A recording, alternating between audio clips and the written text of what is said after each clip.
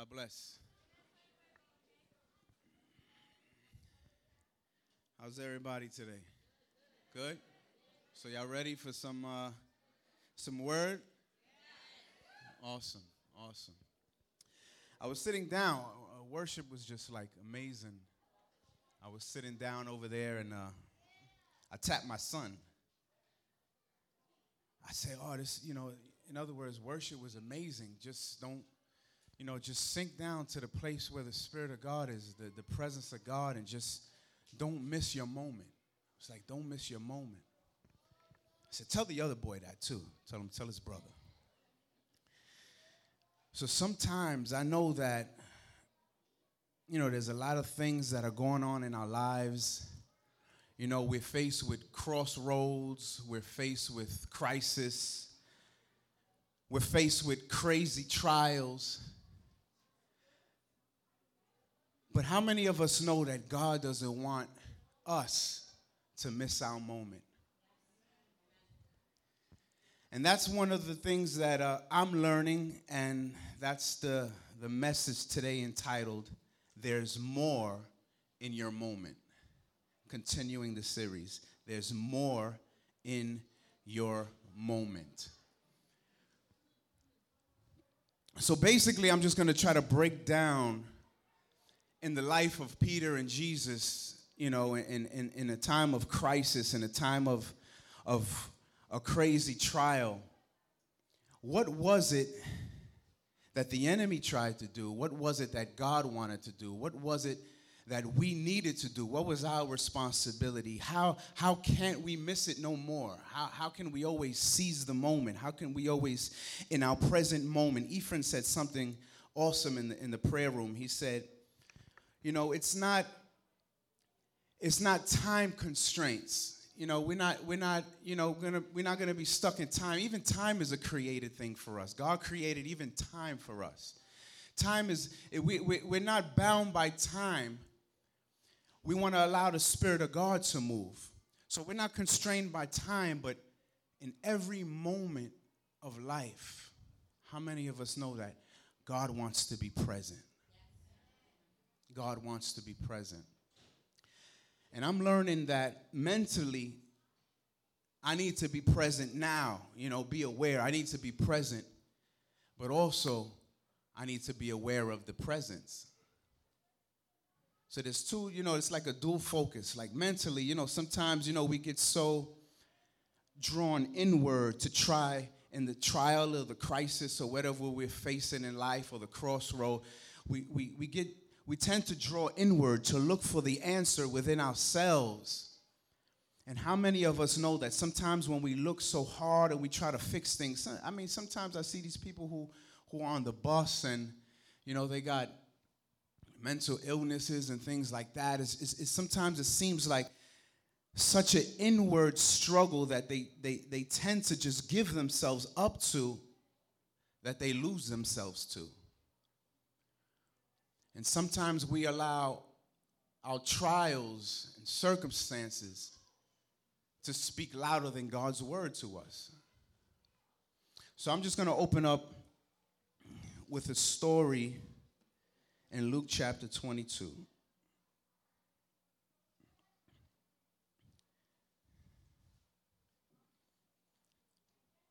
And Jesus is talking to Simon, and we know Simon is Peter the Rock. We know about his life. Many of us don't. We're newcomers, but Jesus is about to go into one of the greatest points of his life. This is his destiny. He's God. He's taken the weight of the humanity upon his shoulders. He's about to redeem the whole human race. He's about to create a new creature in Christ, right? But not only he's going to go through, his disciples are going to go through with him. So he's preparing them along the way, and he says, Simon, stay on your toes. Satan has tried his best to separate all of you from me, like chaff from wheat. How many of you know that that's one of the main things the enemy wants us to believe, that there's a separation? Even that, God is in the heavens, and, God, I'm just praying to, there's no separation anymore. God has bridged the gap. God lives within me, and my faith is not in a God who's in the heavens. The faith that I rest in is in the God in me. So he said, Satan's trying his best to separate all of you from me, like chaff from wheat.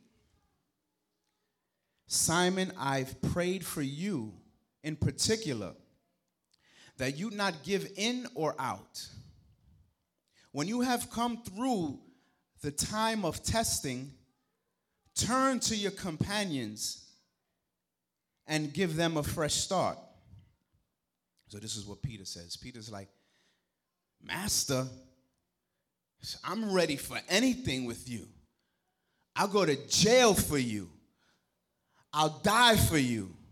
Jesus said, I'm sorry to have to tell you this, Peter, but before the rooster crows, you would have 3 times denied that you have ever known me. So Peter rises up after Jesus says, you know what? You got to be ready. You're about to face a trial. We're all going to go through. This is a point in our lives where we need to really stick together. Peter, I'm praying that, at the end of this is not going to fall to the ground. Your faith is not going to fail. You're going to stick to what I've told you. You're going to hold on to the faith of God. You're going to continue in what I have taught you and what I believe. But Peter, he steps back. And he has so much self-confidence, and he says, you know what? And I'm not going to give up on you. And I looked at the other Gospels, and Peter's digging into this. He's like, no, even if all of them fall away, I'm not going to fall away from you, God. Even if all of them go ahead and run and all that, not me. I'm going to stick to it. And if you die, I'm going to die with you. That's how I'm riding with you, Jesus. So Jesus had to say, you know what, Peter? You don't know it, but your situation is going to look bigger than me. Your God is going to look smaller than the thing that you're about to face. And sometimes in our lives, I know I've been through so many situations, and I call so many people, I need help, and I'm reaching out like if I'm in an ocean drowning for help, and sometimes my situations look so much bigger than God. My focus is so much more on my struggle than it is on God, and I'm like, God, where are you in this? Where are you in this? And so many of us could be in situations like that right now that are continuing, and we're like, when is it going to stop? When is this situation going to end? How much longer do I have to put up with this? How much longer do I have to stand in this? Where are you, God? Where are you? Because there is no deliverance here. But in this season that he's going to go through, God continues to say to him, and I'm going to go down to verse 39. I'm reading from the Message version. So God says to him, you know what? Let's go.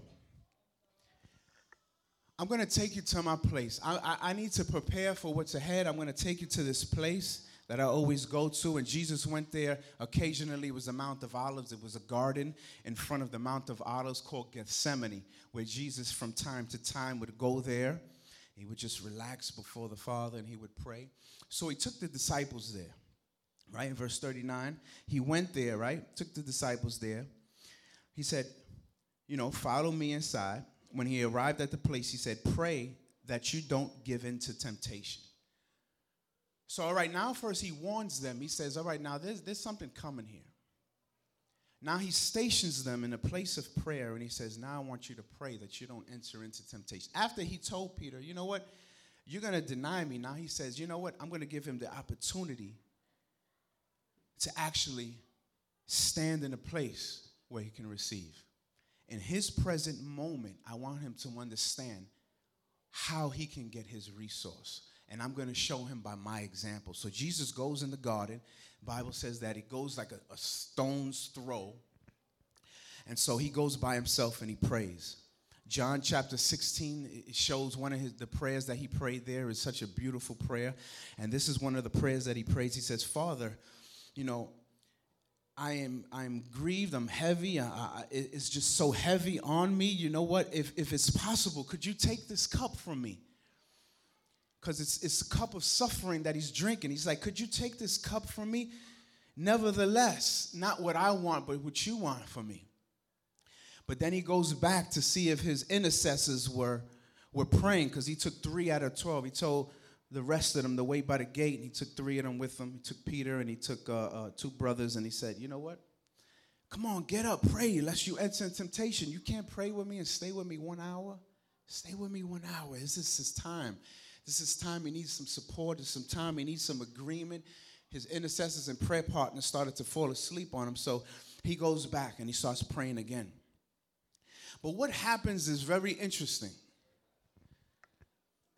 Jesus asked his Father if it's possible to take this cup from him because of the pressure that was upon him.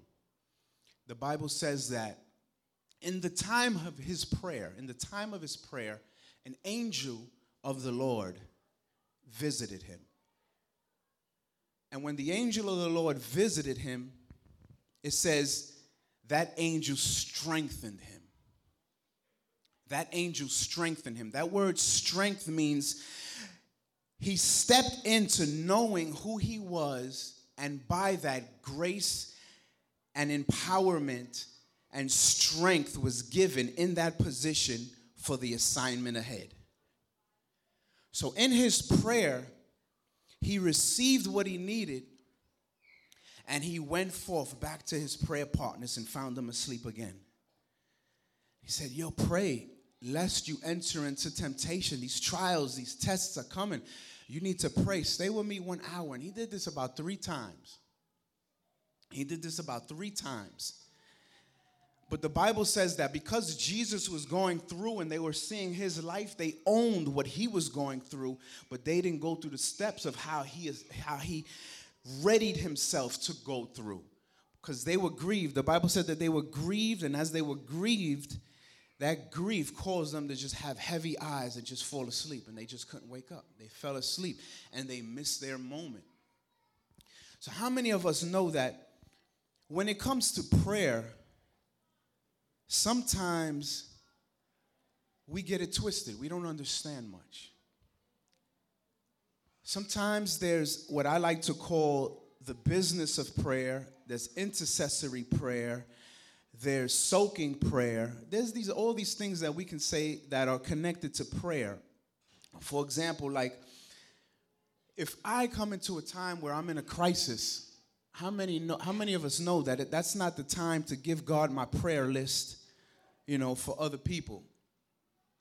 That's not the time to just go before him and just continue to just like mouth off. The Bible says sometimes when you enter into the presence of God, be slow to speak. Don't continue to have much words when you get into the presence of God. Honor him and respect him. First sit in the place where he is and learn to just absorb who he is, and learn just like solar panels, they absorb the sun and they give off that heat to the house. Learn how to just absorb that presence and that nature of God. When you absorb that nature of God and that presence of God, you get familiar with God. And when you get familiar with God, you get sensitive to God. And now when you get sensitive to God, you become aware of God and everything that's going on. So a lot of the times, it's important. The most important prayer of our lives is that prayer, is the sitting, the soaking, the time where like a flower absorbs the sun and the flower grows and receives the nutrients and resources, is the time like us. That's the time where the knowledge of God is given to you. That's the time where you learn how to move in the anointing. That's the time where your gifting starts to be activated and you in your closet just learning how to just move in the spirit. That's the time where your discernment is growing because you're exercising it, and the senses of your discernment are learning to sense both good and evil. That's the time where you grow with him. See, anybody can go to you in life and give you a prophetic word, but once you've been in the presence of God, even if their words are wrong, you sense the nature of God behind their words, and you can understand they mean well. They're not trying to harm me with their words, even though their words may seem that they were wrong. But there's others who came and said, "Thus saith the Lord," with all these perfect words and eloquent words, and all of a sudden you're like, they nasty in their words to them. Their heart is just like bad. Where you learn that is in the place where you in union with God. There's no other place that I'd rather be, David said, but in the house of the Lord. This is the very reason. See, what's important is that, all right, don't get me wrong, there are important times to get out the list and pray. Pray what you need, your finances. Pray for your family, your wife, your husband, your mother. It's also important to just, pray about any situation. All of that is so important. It's so important. But when you're in the presence of God, there's something about that where Satan will always try to distract. How many of us sometimes get in that place of the presence and all of a sudden it's just like, what do I do? I'm struggling here. I'm trying to break through. I don't know what to do. Don't do nothing but just sit. The Bible says, let him quiet you with his love. When he quiets you with his love, at that moment, everything else begins to melt away. And that's his purpose, because he wants to secure you, not in the right and wrong that you're doing, even in the prayer closet, but he wants to secure you in how much you're loved by him. And when he wants to pour his love out on you in that place, it's my time to just receive it. It's my time to just learn his love. It's my time to just learn to embrace his embrace. Learn, you see, it's so important to me, because in that place I discover that I know it's all about Jesus. It's all about Jesus. But in that place, I've discovered that for Jesus, it's all about us. It's all about us. Everything was about us. Heaven bankrupted itself because God put his own value and his own worth on us. How dare us devalue ourselves when the blood of the Son of God placed us in a position with him far above principalities and powers. So prayer is important, so important that one time I had a dream. I shared it with my homeboy Vic. I had a dream. It was like a 5-year-old kid. And I grabbed him. I started choking him. Grabbed him by his neck. Started choking him. And all of a sudden, he was like demon possessed. Little 5-year-old boy. He was doing all that. I'm choking him. And then all of a sudden, as I'm choking him, I look at him, I say, reveal your demonic counsel. Reveal your demonic counsel. Just choking him.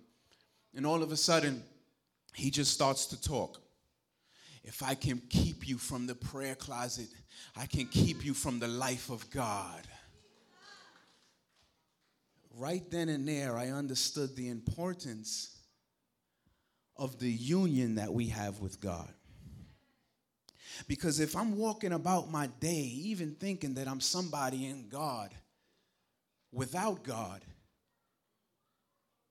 then I'm headed for trouble. That was the mistake in the garden. Eve trying to be God without God, when she was already in union with God. And so the place of the prayer closet is I'm stepping into my union with who you are. And like that solar panel, like the flower, I'm absorbing who you are. And I actually, in that union, step out of that closet dripping wet with the love of God. And I begin to wet others in the street with the love of God. I begin to slob others in the street with the love of God. Begin to just, pour all of that stuff on it, because what I behold, I've become. The Bible says that when Christ is revealed, I will also be revealed with him in glory. What does that mean? When Christ is revealed to you, that's my daddy. I just love him right now. Oh, he's just loving on me. I'm also revealed in that very glory, that mindset, that intent. I become love as well to somebody else. Because I'm in union with God. We're one spirit. He's the head. I'm the body. We're the body. So in that place, it's just me and God. I throw some music on. Some nietas taught me that back in the gang. Remember that PJ back in the day? Nietas, Latin Kings and all that. These dudes in my block, they got saved and they said, "Come here, let's just go to your house and pray." I was like, "What? Pray?" They said, "Yeah." What? I said, "What we do? I don't know. What we gonna do?" A lot of us don't even know what to do. We just slap the list. Psh, I did my duty. I'm going to work, and we have no awareness, and we're not empowered, and we have not the angel of the Lord. You know, and they said, put on some music. And I had some Fred Hammond back then. Put some Fred Hammond on, and they just sitting down and just like just sit down and just allow the Spirit to move. So I just sat there and I just started listening to the words, and it's like God had a surfboard on the words and just smack my life. And all of a sudden, a guy from the street just started, oh my God, tears just started flowing because I just began to touch such a love that I never experienced before in my life. And I knew from that point where I belonged. I knew I was home. I knew I was home. And Jesus said in John chapter 15, I believe it's 9 and 10 in the Message, he said, "Make your home in my love the way I've made my home in my Father's love." You know what's funny about that is that in the Old Testament, talking about the Old Covenant, they said, "What's the greatest commandment?" And they try to trap Jesus. What's the greatest commandment? Long story short, the guy said, love God with all your heart, with all your mind, with all your soul, with all your strength. And that's part of the law. It's what we had to do. That's what they had to do. Love God with everything. But in the New Testament, Jesus puts that into God's perspective. And he says, "I give you a new commandment." And this is right before the time, he's teaching them. He's teaching about some amazing stuff right before he hits the cross. He said, "I give you a new commandment. Love your neighbor." How? The way that I love you. So in other words, how am I going to love you if I'm not here allowing him to love me? First, I need to receive love from the Father in order to love my neighbor. First, I need to know who I am in union with the Father before I can love my neighbor. There's one guy who says, if I am free from me, then I can also be free from you. You won't be able to control how I feel, how I think, how I dress. You won't be able to control anything about me because it's not about me no more. I'm dead. It's about God. So I'm here to love you despite how you're treating me. See, that's what Jesus did. It wasn't how Jesus was doing. It was how he was being. That's what we should start asking each other. How are you being? Because he didn't allow all the wrongs that were being done to him, all the wrongs that everybody, nailing him to the cross, everything that they were doing, he didn't allow that to create wrongs inside of him. But he said to the Father, they know not what they're doing. Because love was in action. Jesus made his home in his Father's love. He was so aware of that. He was aware of the present, and he was aware of the presence of his Father in him of love, that he was so rooted and grounded in that. Didn't the Bible say be rooted and grounded in love? I'm tired of hearing about love. I'm tired of hearing about love. Then you don't know what love is.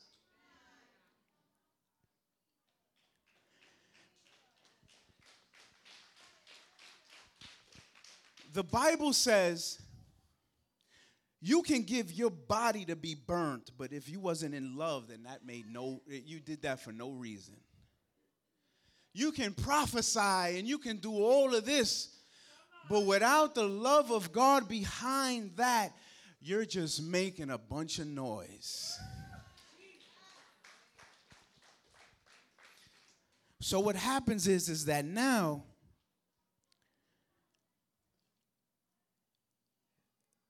since his intercessory team is sleeping and he wakes them up, he tells them, my time is at hand. Here comes Judas now, coming down the block with his army, because they gave him some 30 pieces of silver so that he could do whatever he needed to do, so that he got sold out, because the Bible says Satan entered into him and he got deceived, and boom, he just came by. Jesus comes up from that prayer place, tells his disciples, my time is at hand.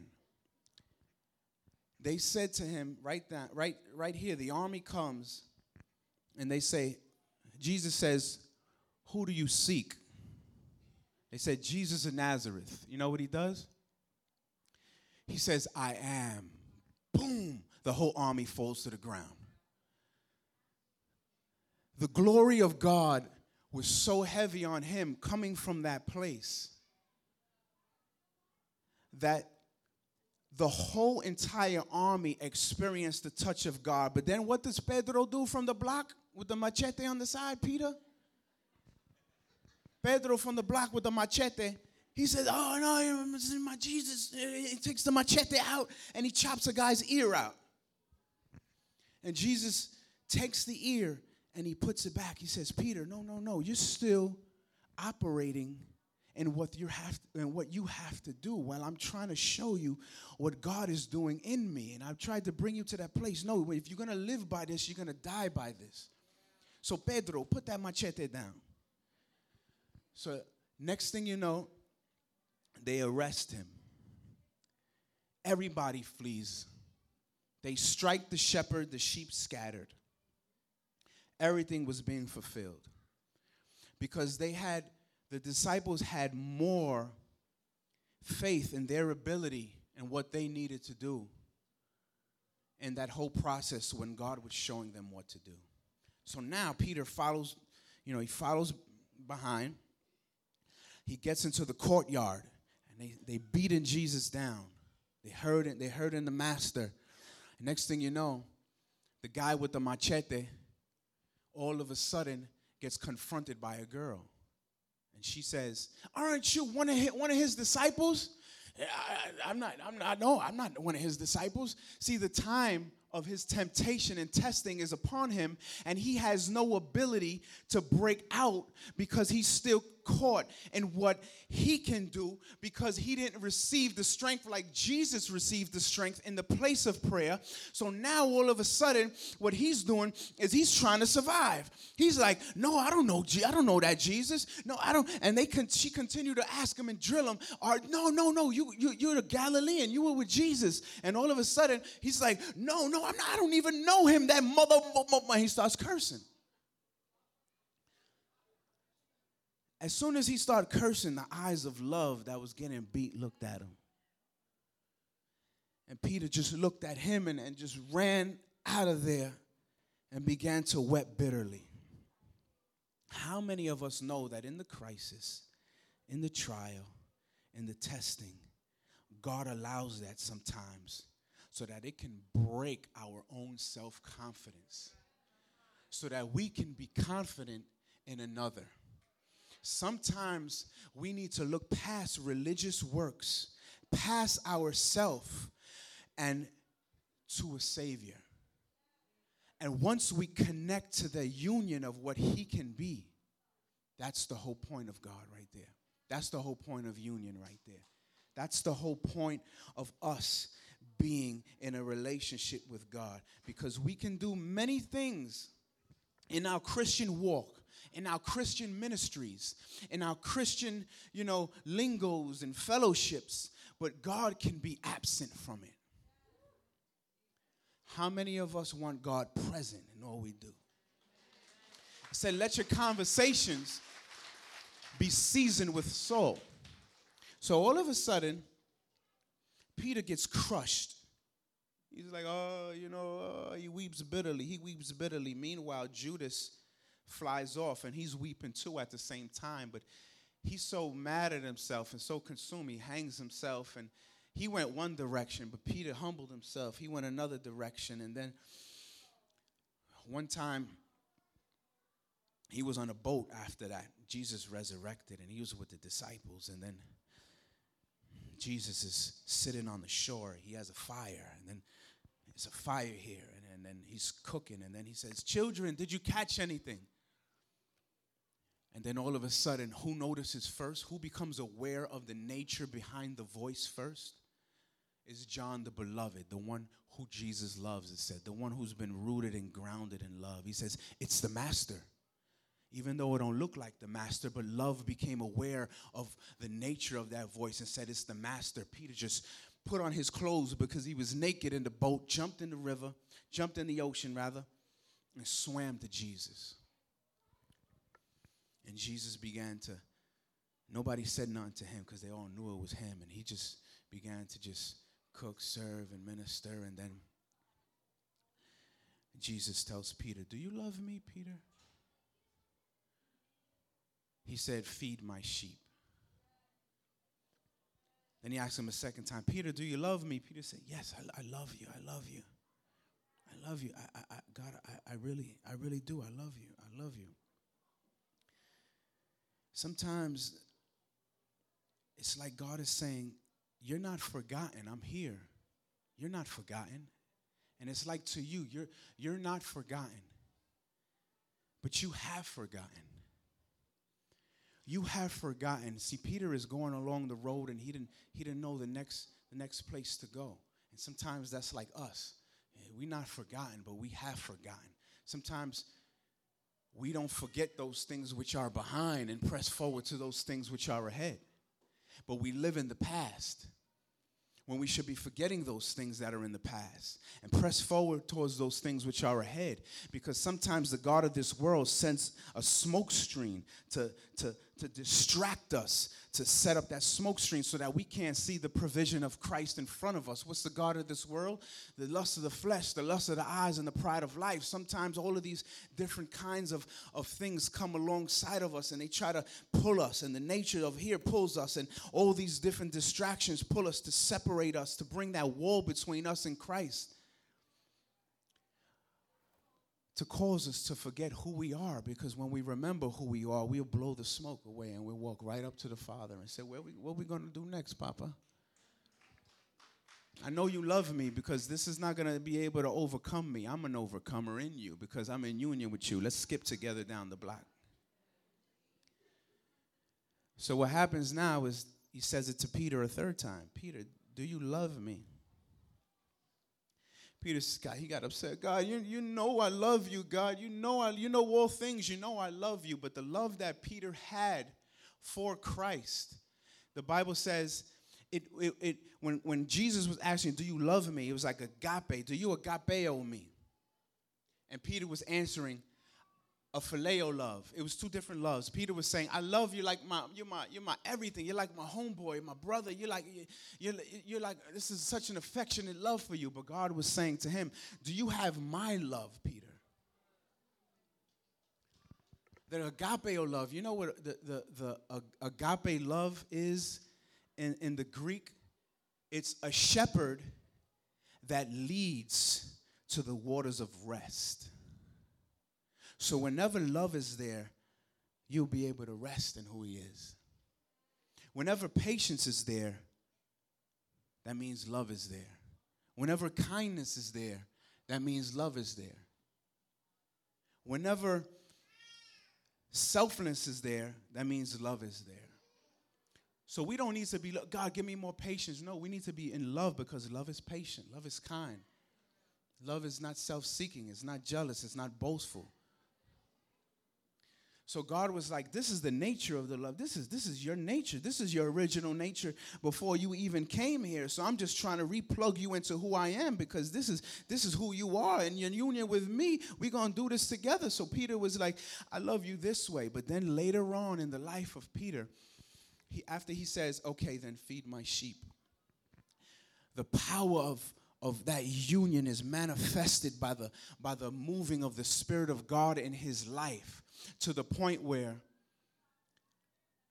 Peter was faced with another crisis and another trial, another crossroads in his life. And one guy puts it this way. He said while Peter was on the road, he would dodge all these different attempts to kill his life or just to kill him.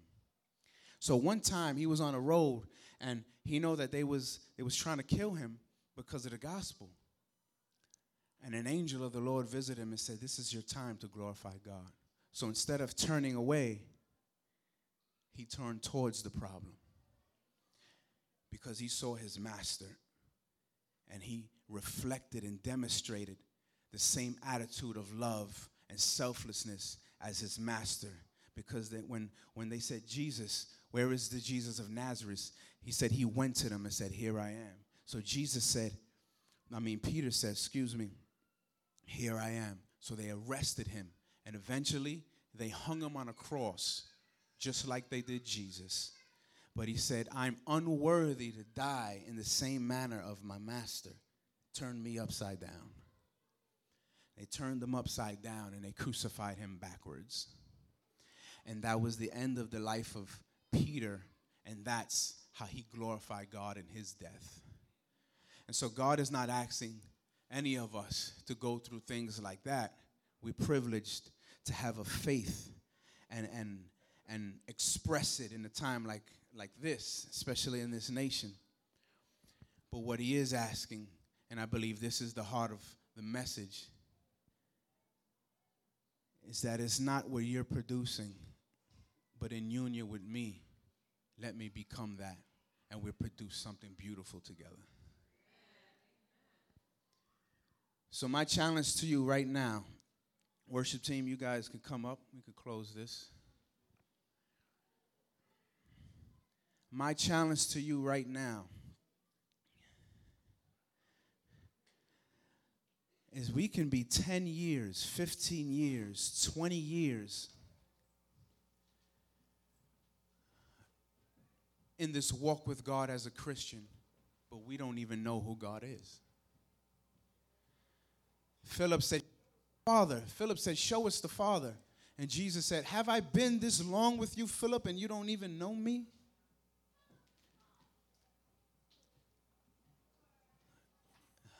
Like Paul the Apostle said, that I may know him, the power of his resurrection, and the fellowship of his suffering. Many of us right now, we sometimes we've been in a place of prayer, and all of a sudden it's just been like an accusing voice. We go in a place of prayer, and then all of a sudden we feel like there's always something wrong. I gotta always deal with something. I gotta always, like make sure that I'm okay with God. I gotta make sure that, this feeling that I feel like there's something wrong, like I feel like I did something. That's the accuser of the brethren. He's trying to distract you so that you won't enter into a beautiful union. So this thing comes to your prayer time to steal that love, that relationship. Even if you feel that there is something wrong, that you did something wrong, let's honor him. Let him direct my prayer meeting. Let him direct our time. Let him direct this portion right here, because I'm dedicating this time with you. And if you point something out to me and you make me feel that I need to pray for somebody, or I need to repent for something, or I need to I need to just change my mind and embrace the mind of God about something, I trust that you would bring it and you would reveal that to me. Paul said, I don't even judge myself. I wait till God judges me. He got so tired of introspection and self-focus. He got so tired of it. He's like, God is going to show. I trust him. He's the convictor. He's the spirit of truth. He reveals all truth. I'm tired of wasting my time in prayer just repenting for something that I'm not sure if I did or I didn't do. God, if I did this, I'm just sorry, but but if I did, I'm not sure if I did, but if I did, no, let's put that aside. Here I am, Papa. Here I am, Daddy. The one you love. I'm here. Love on me, Bab. Love on me, Papa. Love on me. Love on me.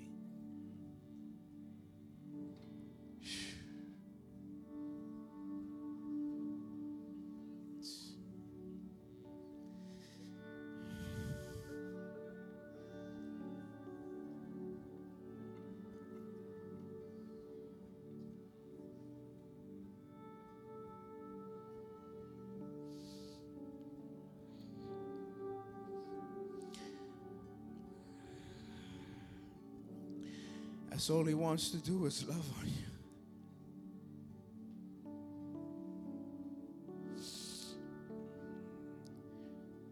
Take it away. Jesus. Hallelujah. Yes,